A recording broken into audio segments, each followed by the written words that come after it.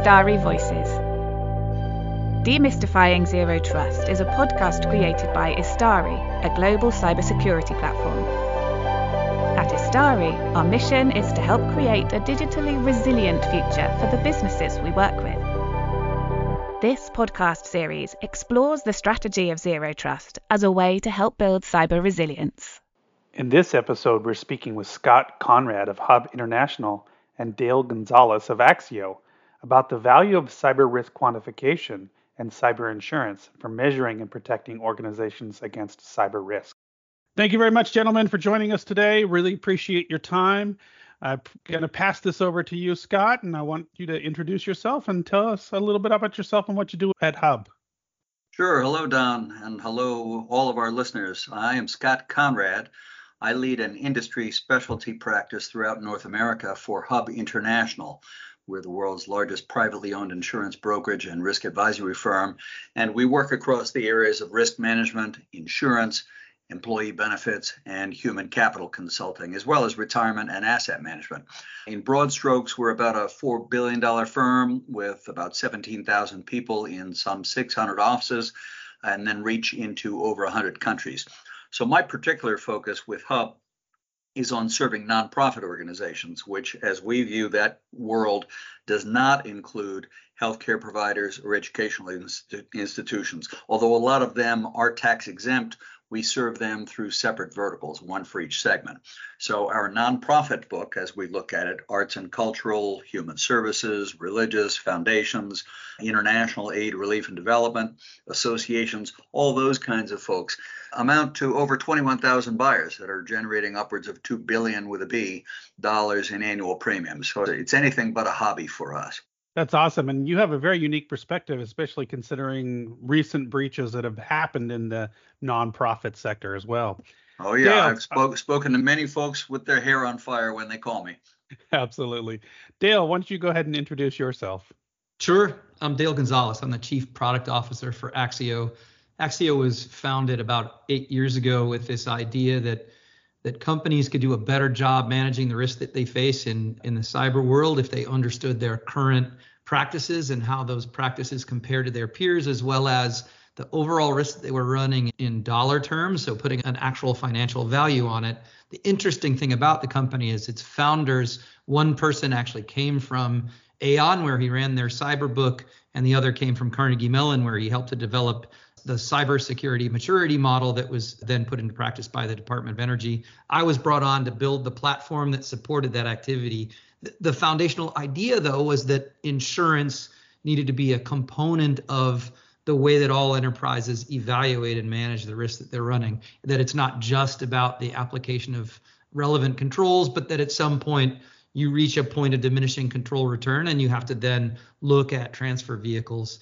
My focus shifted late last year from the enterprises and helping enterprises understand that the risk they're running to the insurance ecosystem. So helping these enterprises describe themselves more effectively to brokers and insurers so that they can get better insurance outcomes, but also helping insurers and brokers analyze companies more effectively and understand the risk that they're running.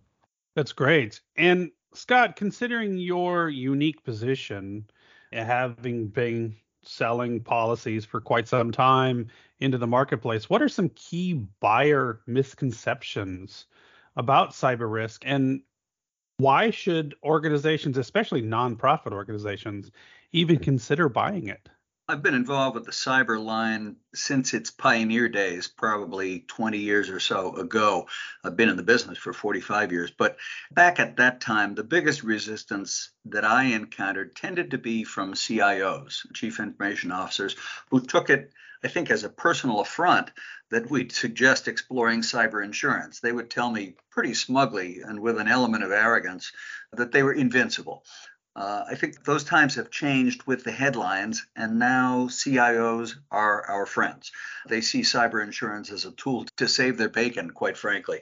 In my particular world, the number of excuses really is all over the map, but a lot of nonprofits will tell me that they don't think they're big enough or they don't have enough interesting information to be targets.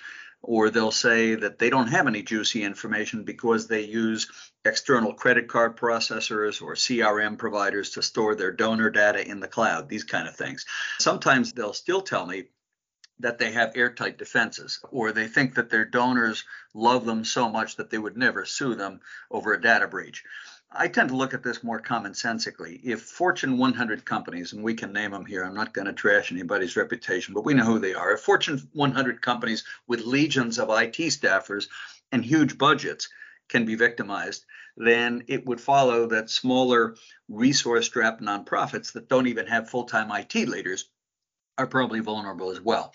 Contracting IT functions out the back door doesn't absolve the business of risk. It really all hinges on the contractual terms in those situations, and they tend to be pretty one-sided against the buyer. So these are the kinds of things I'm encountering. Nonprofits as a group, and I hope I'm not overgeneralizing, have tended to be slow adopters, but with the headlines proliferating, most of them have gotten a wake-up call, and now they realize this is really one of the core types of insurance that they need to have. Yeah, you made an interesting point there around outsourcing, whether or not it's SaaS platform, software as a service, or IT services. That actually, in my opinion, puts an organization more at risk for breach, because now you've got more people that are outside of your control touching and accessing critical customer data, whether or not it is somebody's credit card information that's being managed by a processor or somebody's home address, because you're sending out mailers and requests for donations, or in the event of, in some cases, actual personally identifiable tax information that is used for high-end donors and people who donate to the organization and work for the organization, either through partnership or directly. It puts all that information at risk. Absolutely. And to take it a step further, what most folks don't realize is that the owner of the data, the organization who is consigning that data to the technology provider behind the curtain, the owner of the data is the one who's going to be in the soup if something goes awry. You can send that data off to whoever you want, as a credit card processor, a SaaS provider, pick your flavor. And just because you've done that doesn't absolve you of the problem. If something goes wrong on their end, you're the one that's still going to be on the hot seat with attorneys general and other parties. So we pay a lot of attention to the contractual risk transfer piece of it. If you're going to engage somebody as a tech provider outside, that's fine. A lot of folks are doing it nowadays. But you want to make sure that provider is going to stand behind its work product. If they screw up and there's a breach on their end or some other mishap, that they're going to stand behind their work and they will indemnify and hold harmless the buyer that engaged their services. And the corollary to that then is that they need to have the right kinds and amounts of insurance to do the job. Otherwise, you're depending on their credit worthiness and the health of their treasury. Absolutely. Dale, from your point of view, how does Axio help really clear up those misconceptions about risk ownership and risk worthiness and risk cost for any organization, whether or not it's a nonprofit or otherwise? Yeah, I think the first place, if you want to start to evaluate the problem, is to understand what is really driving the risk inside your organization. And in fact, Scott brought up an interesting point that companies will often say, the data that I have isn't particularly interesting.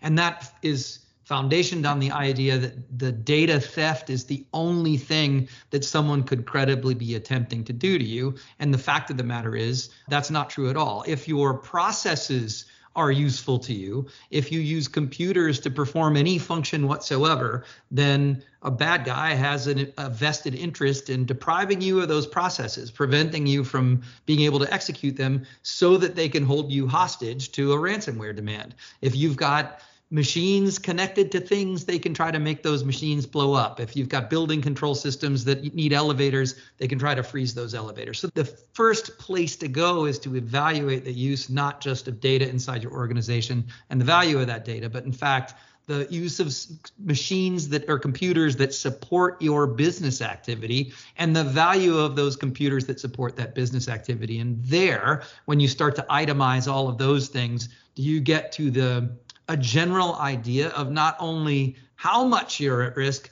but what is the family of policies that would be necessary to protect you? Because also, as Scott referenced, this cyber peril doesn't just live in the cyber policy necessarily. It can have implications for your property policies and your directors and officers policies and all of the rest of them. So the second step, after you've gotten a reasonable comprehensive list of the expenses that you're likely to incur in the event that you have a cyber mishap, is to then evaluate the family of your entire family of policies and assess how they would respond in the event that the thing that happened to you that was bad was a result of a cyber attack as opposed to an act of God or some other thing.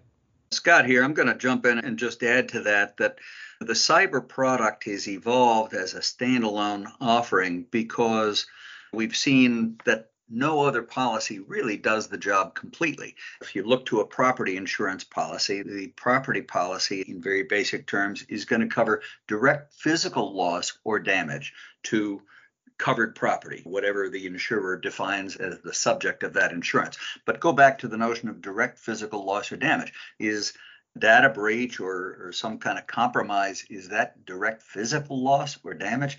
A lot of insurers have said that it's not. If you look to other policies, they've got holes in them as well. I mean, insurance companies can't cover every imaginable contingency. So they're going to give you coverage and they're going to take it away.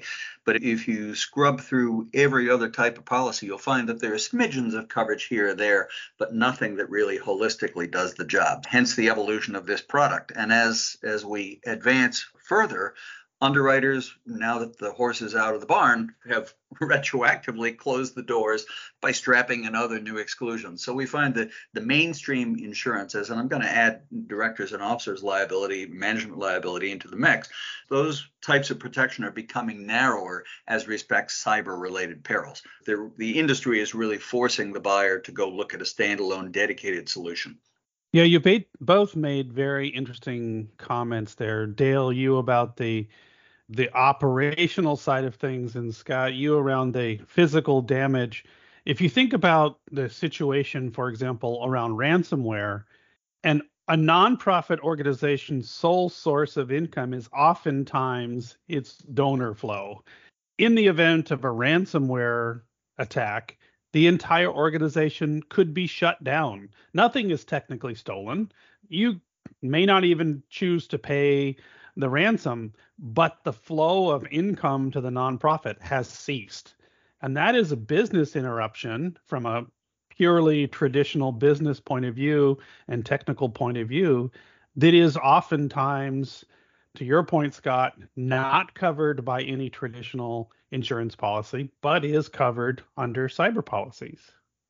Absolutely. And some of your listeners may be familiar with an event that happens in November of every year. I don't know when it started, 5-10 years ago, but called Giving Tuesday.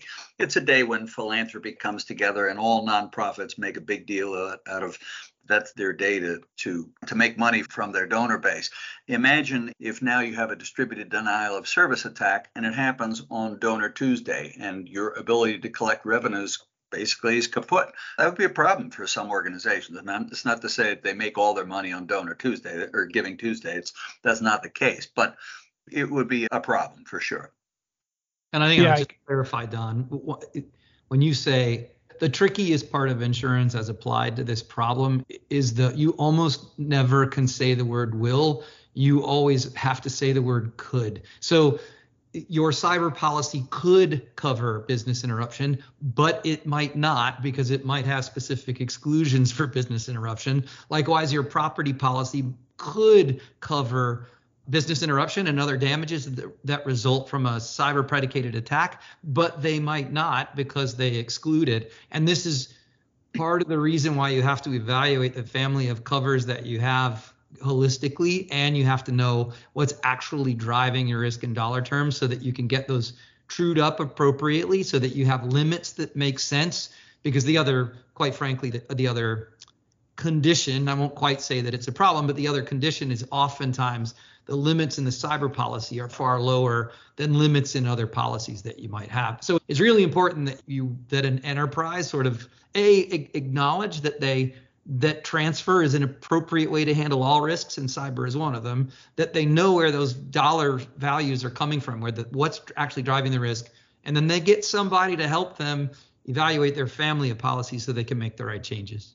And the corollary to that is to somehow quantify the risk, and maybe we'll be getting into this discussion, but how high is up? A lot of folks have no concept of how much to buy. And I'm a skeptic when it comes to benchmarking. Benchmarking is the idea of seeing what's the other guy doing? What are other people like me doing? The problem with benchmarking is, first of all, it all revolves around the notion of what makes for a comparable entity, a comparable business that you're going to measure yourself against. That can be pretty subjective in and of itself.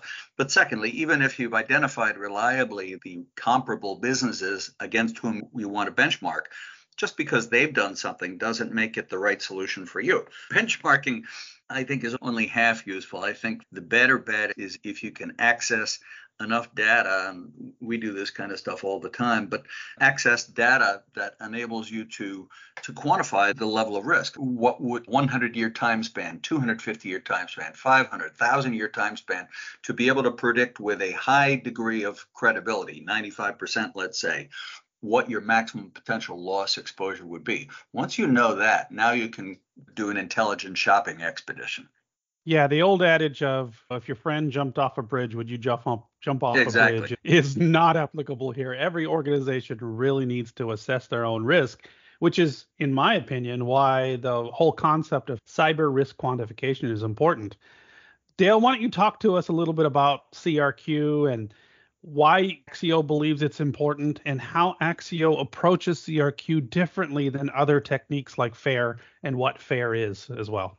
Yeah, absolutely. So let's start from the obvious place, which is that the language of business is dollars, right? And so all conversations in business, whether they are directly doing it or not, are foundationed on this idea of money coming in and money going out. And if you exempt a part of the business from participating in that conversation, then you put it in a position where it's difficult to make decisions about it. So for a long time, the cyber program has been treated as if it were a holistic or universal good. We should be as secure as we can be. We should spare no expense available to us to batten down the hatches. There is no such thing as diminishing return. And in fact, it's not true about business in any other form, and it's really not true about cyber either. So if you want to talk about cyber and measure it the same way that all other aspects of the business are measured, then you have to measure it in dollars, which means that you have to quantify it in a way that generates dollars as an output. As a consequence of that, you also help get to what Scott was pointing at, which is the how high is high. How much money is necessary to how much risk transfer are you attempting to accomplish? And the answer is a lot easier if you know what risks you're running in dollar terms than it is if all you have is a qualitative measure of we feel like this is a severity 5 risk with a likelihood of 3 on a scale of 1 to 5. That type of traditional measurement makes it difficult to make decisions like how much insurance should we buy, or is this brand new piece of technology worth it given everything else we're doing, or is this decision not to pursue a particular change in our business because we're concerned about the cyber risk it introduces worth it. So it's a lot easier if you can say, hey, listen, if we're willing to let everyone work from home, we feel like that's $1 billion new dollars to the company, although it adds $100 million of risk, than it is to just go, does it increase our risk? Yes, it does. So in order to do it, though, you have to have a mechanism which allows you to do enough analysis that you actually can start making decisions, but not so much that the date for the decision has long since passed before you get to the answer. Do it in a transparent way such that it supports the questioning of all of the interested parties. We worked with a CISO and we were talking about cyber risk quantification, and he said, hey, listen, I would really love to do this, but I have to tell you, the last time I tried it, I walked into my CFO's office and said, okay, I think our cyber risk is $1.273 million a year. And the CFO said, wait, 1.273, not 1.28, not one even. Where did that number come from? And at that point, the CISO was like, that was what the tool told me.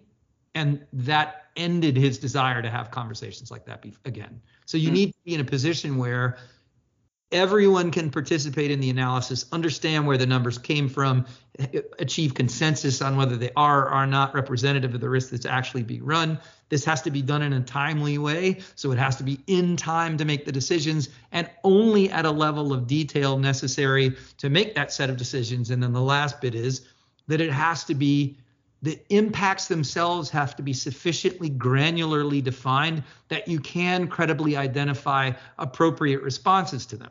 So if I just told you your cyber risk is $100 million a year, it would be unclear how you should credibly respond. Should you try to buy a comprehensive cyber policy? Okay, what exclusions can you afford and what can you not afford? I don't know, because I just know it's $100 million. Should you institute some new technology or implement zero trust? I don't know, because I don't know where you said those losses were coming from. So again, it has to be fast enough, transparent, and sufficiently granular. And if you think of those things as the fundamental requirements, that's why we chose the way that we go about doing it. That's why we picked our way to do it. And that's what makes it distinct. It's not the only game in town. There are other ways to do risk analysis that have other sets of trade-offs, but we believe for the purposes that we're putting it to, that our way of doing it is the best set of compromises to achieve those three objectives. Yeah, and you talked about transparency and granularity. Talk a little bit about defensibility, because much of what comes out of your platform is actual tangible or tactical recommendations for an organization to reduce risk. And that's based on historical information. It's based on best practices, correct? It's based on actual scenarios that other organizations have been through. Exactly right. So here is one of the tricky things about cyber as a discipline as it relates to quantification. It is not the case that we have 100 years of loss history where, like we do in some other domains, where we can say, generally speaking, this is how fires act in buildings, and therefore we can use it as the foundation for how we would imagine fires acting in our own business. Like most folks, thankfully, have not had catastrophic cyber events occur to their companies that have put them in horrible positions, but that would serve as examples of how these risks get run. Few companies have, but not all have. And so the way to get at the question, what could this mean to me, requires that you do something slightly differently than just evaluating historical information. You actually have to take it apart a line item at a time. So while it's the case that very few people have had these catastrophic cyber events happen to them, many people have had business interruption happen to them. And so now it's just a question of making reasonable extrapolations from, if you've had your business interrupted, how would it be worse or different in the event that it was cyber that did it? Many of them have had fines and penalties that they've had to pay. And so again, you can extrapolate from that. People have had brand sponsors that created reputational damage. And so now it's just a question of imagining, how does that reputational damage change or is extended in the event that you're talking about cyber as the predicate. So this activity of piecing together these black swans, a feather at a time, is exactly where something like our platform can help. And if you combine it with us crawling through the historical data and us looking at all the sources of threat reports and us evaluating the way that ransomware demands are changing and baking that into the platform, that's where you get something that produces transparent results that everyone can look at and go, okay, I understand where that number came from, and I understand how it does or does not apply to me as a business. Scott, what are your thoughts on the way that Axio approaches it versus the more traditional, I've got a risk, I've got so many database records, and I know Ponemon says that their risk is this much per, that traditional back of the napkin Excel calculation approach? Going again back into the sort of the early days of cyber, I think everybody looked at the Ponemon report and they said, oh, here's your value per compromised record, the hard value, and then there's soft costs, and collectively that makes up the composite value per record. How many records do we have?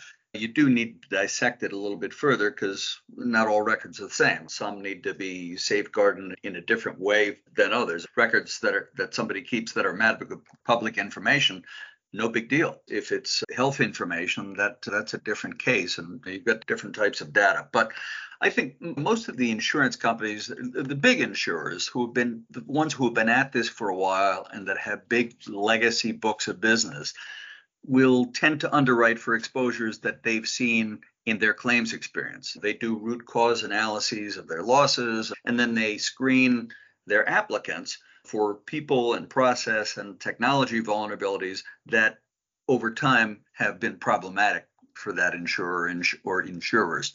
The underwriting applications themselves have become exquisitely detailed, and a lot of underwriters complement those applications with discrete network scans so that they can identify open ports and other vulnerabilities. And I'll be the first to tell you, I'm not a technologist, but it strikes me that cyber risk quantification can be useful to really any insurer, but especially to the newer market entries that may not have decades of experience under their belts.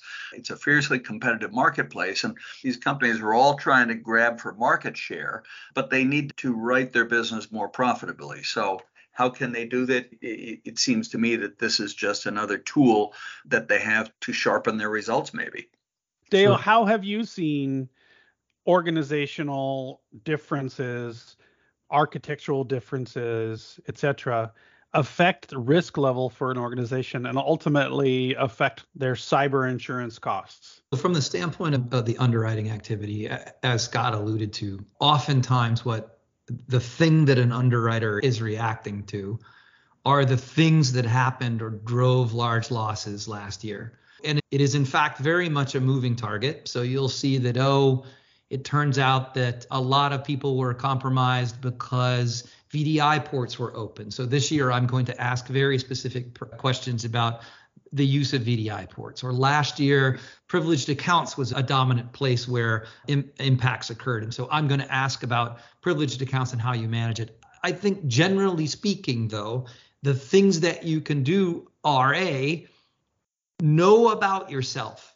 The more you're capable of telling the insurer that seems credible about your existing practices, why they are what they are, why they're sufficient or commensurate with the risk that you're running, the more that you know about the degree to which technology contributes to your business processes and the things that you have, the more likely it is that the insurer is going to say, okay, I feel like talking to you helps me understand you. Just to jump in, and I hate to interrupt, but you're really hitting on a nerve here that it's a point that I would have made. The problem with the underwriting process, they use these applications that are a lot of, again, excruciatingly detailed questions. The average CFO isn't in a position to fill out the questionnaire. He's going to turn it over to a CIO or a CISO or somebody, a technologist, to do it. But the questions, a lot of them are yes or no. Do you do this? Yes or no. Do you do that? Yes or no. They're fishing for binary answers, and not everything boils down to a yes or no, black or white. So a lot of the time, we're working in gray areas here. A lot of times I will encourage a client, if the question really doesn't do a proper job of capturing the accurate answer, feel free to append an addendum, cross-reference back to the question, but explain it. And then after that, once the application is sitting with the underwriter a couple days, maybe we'll get a conference call together and talk through it. Because at the end of the day, our job as an intermediary, as a broker, is to promote contract certainty. We want all the parties who are going into the deal to feel comfortable with it. The buyer should know exactly what insurance he's getting and at what price. And the insurer ought to know exactly what kind of a risk it's pricing for good or bad. And I find so many times a conference call to talk things through is where we get to that comfort level, and then everybody's happy. So I think, again, the important point is you really need to know about yourself as a company, and you need to know the degree to which you do depend on technology. I think that if you tell an insurer that you don't think that cyber is particularly meaningful to you because you don't have databases or you don't process credit cards because you outsource it, they are going to treat that as, I don't know how I can believe in you if you don't have enough to tell me. I also think it's important that you have an opportunity to tell them more than they've asked. So you don't have to let a yes go at yes. And likewise, you don't have to let a no go at no.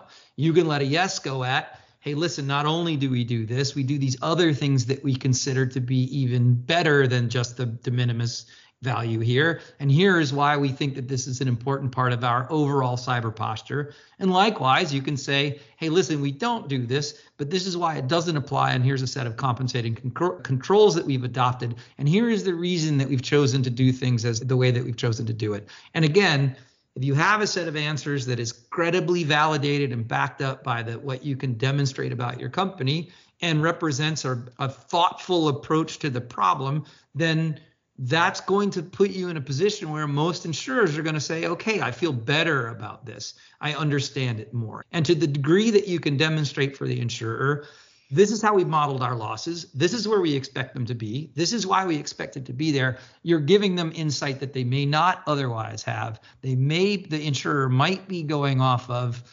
industry models that are not specific to a particular client and as a result aren't characteristic of that client's risk. And so they may be treating all clients as if they were the same. There was absolutely a time when insurers reacted as if every hospital was absolutely identical as it related to cyber risk. And if those hospitals weren't in a position to demonstrate their unique experience, they were going to get a reasonably unfavorable result. Some of our clients put in front of insurers output from our platform to demonstrate the way that they were evaluating and treating the problem, and they got quite favorable results.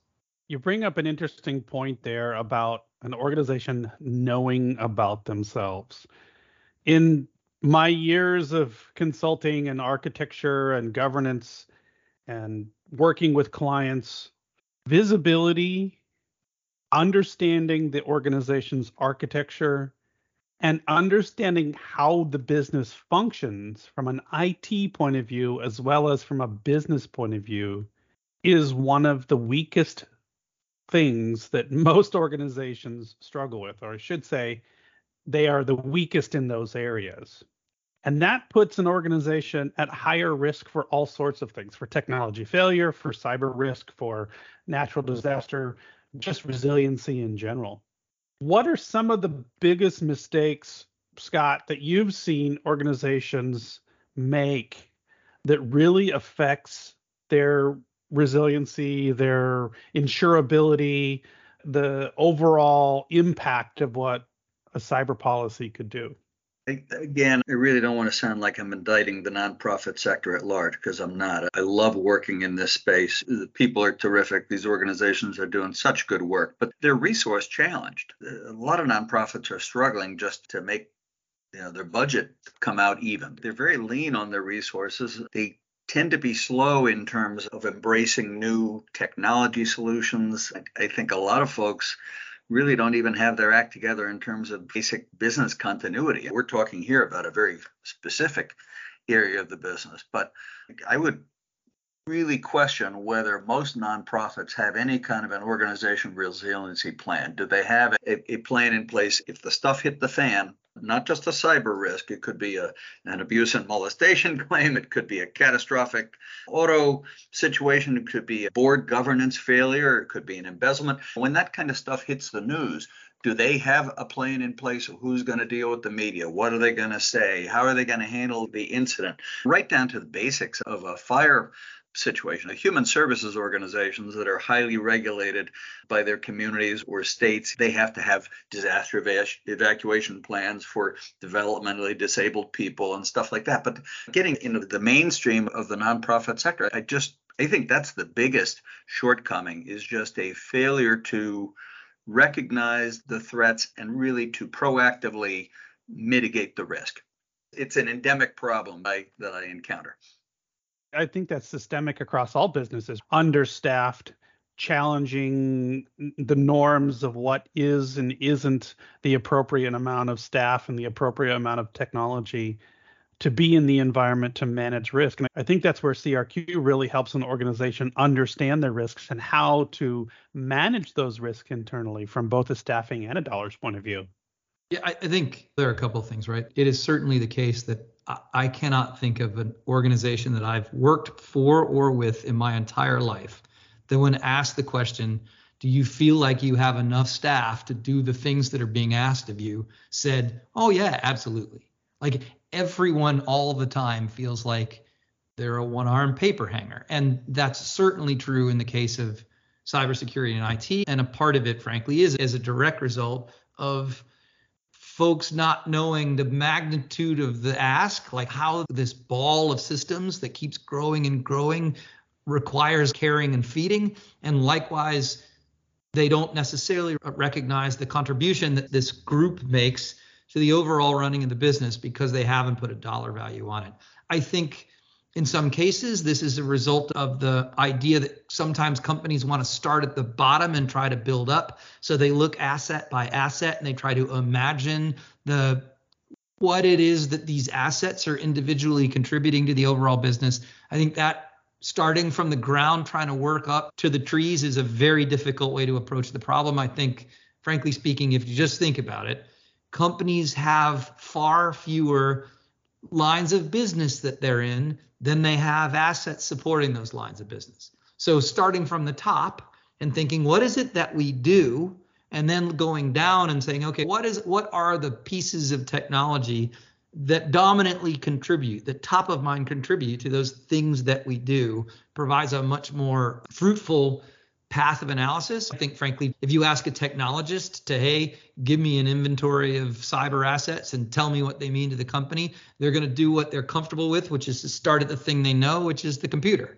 And they're going to try to work up from there. I think instead they need to turn it upside down and start thinking, all right, what businesses are we in and how do we use tech to get those businesses cared for and established? And from that analysis, they will be able to start to evaluate, hey, do we have the right staff? Do we have them in the right places? Do we have the right tech? And frankly, more importantly, not only will it help them identify things that they need to start doing, but it will help them support the idea that there are things that they can stop doing. And it's by the stopping that you recover resources, including people, to start doing the things that you wish you were doing. Up to now, though, it's very challenging to stop doing anything if you really don't understand what that means in terms of new risk that you're running.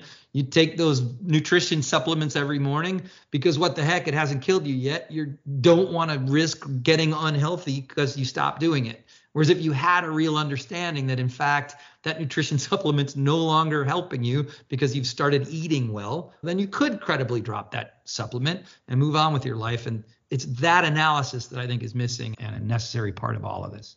Yeah, Scott, you brought up the concept of business continuity, and that's one of the things that I see as a big disconnect in most organizations is considering cyber risk part of business continuity and enterprise risk management.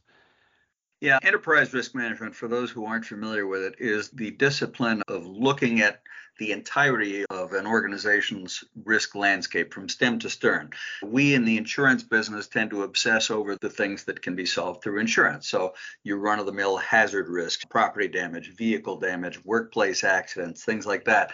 We look at operational risks. But I don't have a silver bullet for financial risks. If the global economy tanks, what does that mean for a particular nonprofit or even for the sector at large?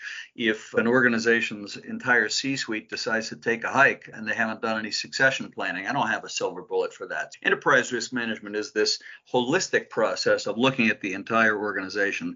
I've got to believe for most organizations, information is central to their ability to function successfully. So if all of a sudden your information management capability is compromised, technology goes kaput, it's going to leave you in a bad place. You think about manufacturers that depend on technology for supply chain and things like that. That's even a whole different situation. But if we were doing an inventory of an organization's enterprise-wide risks, as I did not long ago with a large nationwide nonprofit that they operate in the supportive housing arena. They don't own housing projects or manage housing projects. They do lending for supportive housing initiatives, working with municipalities and other stakeholders to advance supportive housing. When we chased through, I forget how many risks there were. I think we flushed out 50, 60 different risks in a multidisciplinary discussion with key stakeholders from around the organization. When we finally culled it down by consensus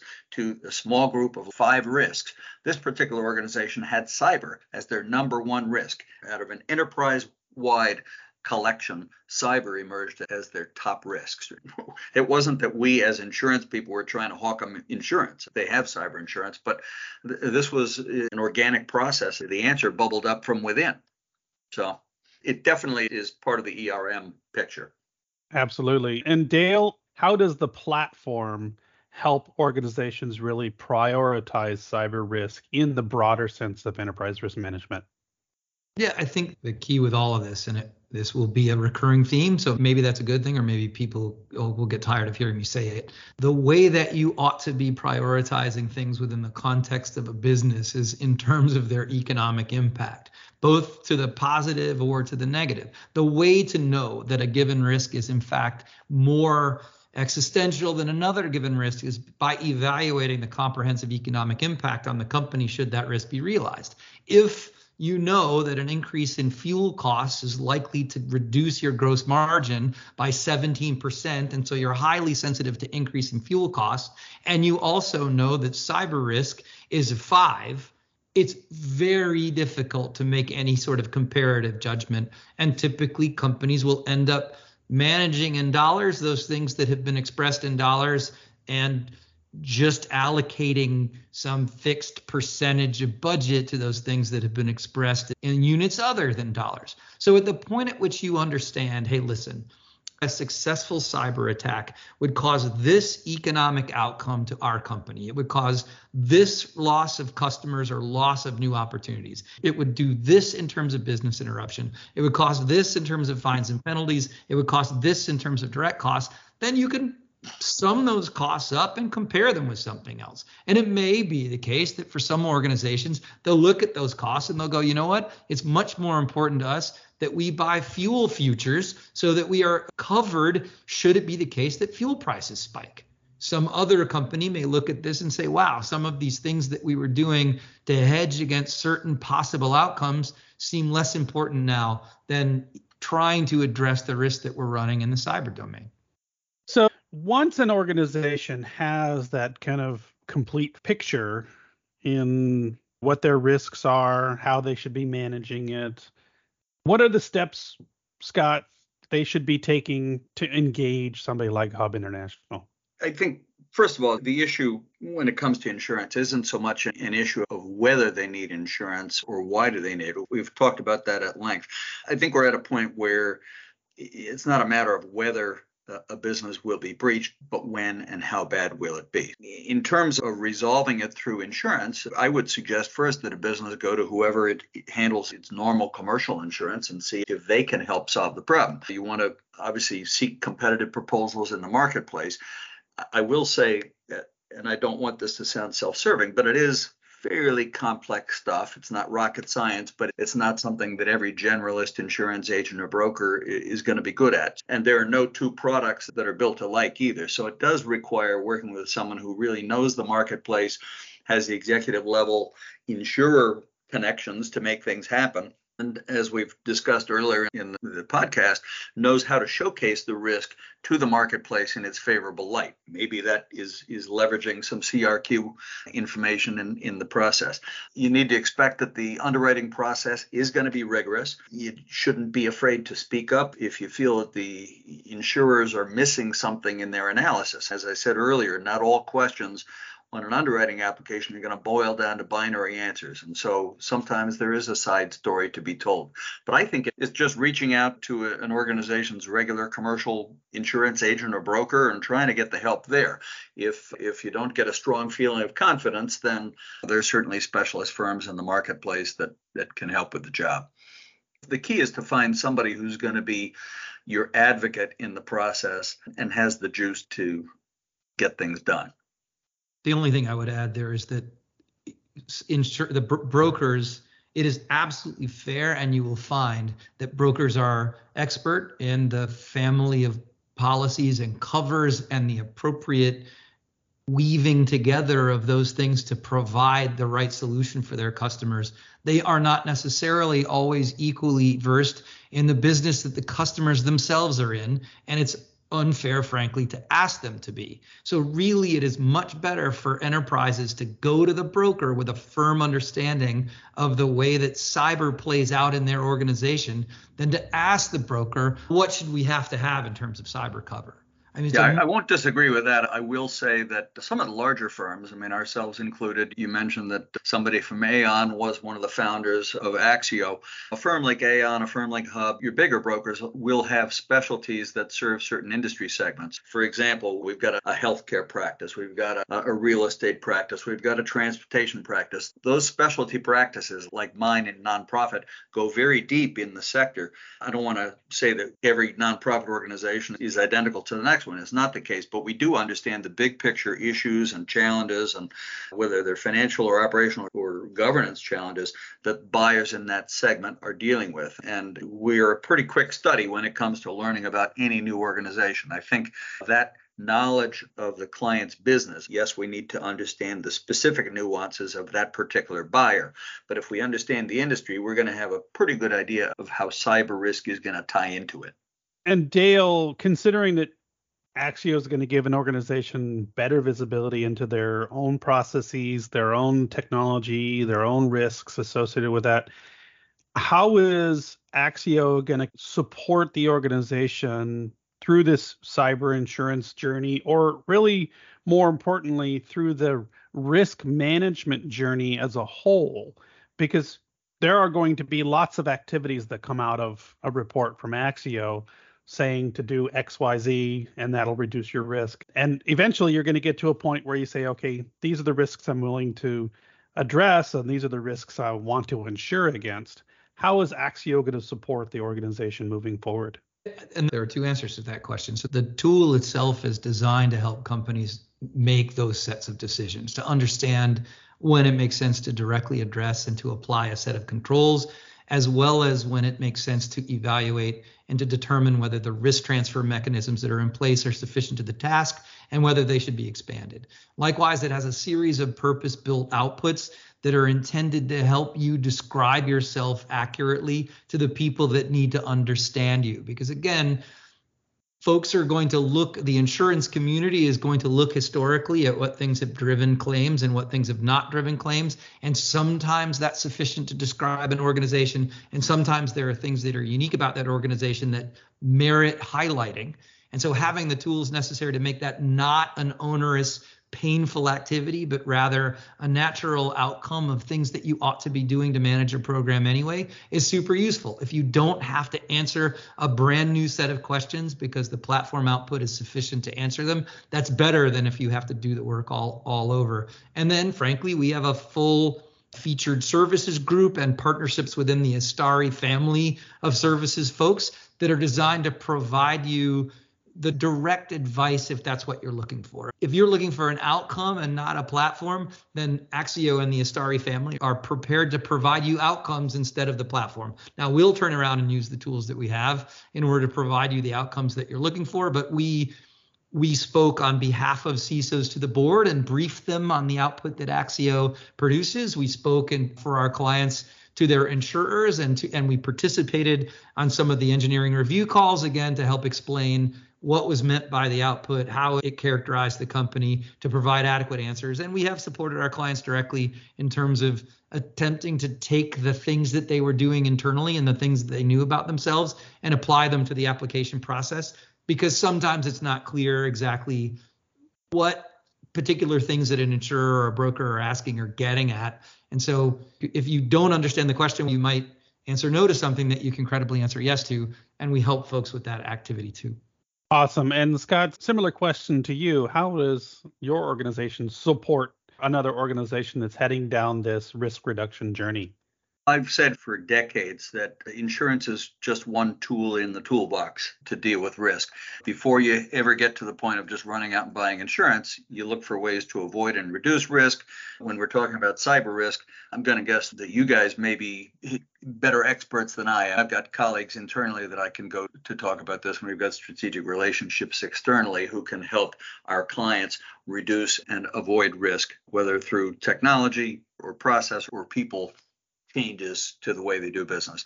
But avoiding and reducing is one piece of it. Contractual risk management, which I alluded to early in the call, is another piece of it. Looking at every contract brings risk. Either the buyer is taking on risk or that divesting risk. I'd like to preach that if they're engaging a service provider externally and paying good money for that service, that they ought to try and push the risk off to the technology provider. There may be some situations in which our client has to take on risk, in which case then we need to make sure that their insurance program properly accommodates that risk, that it's going to be compliant with the contract terms. And the last piece of it is risk retention. When you go out and buy a cyber policy, it's not first dollar coverage. Usually it is, you're going to have some kind of a deductible or what we call a self-insured retention that comes into play first. That's the money that comes out of the buyer's wallet before you get into the insurance company's wallet.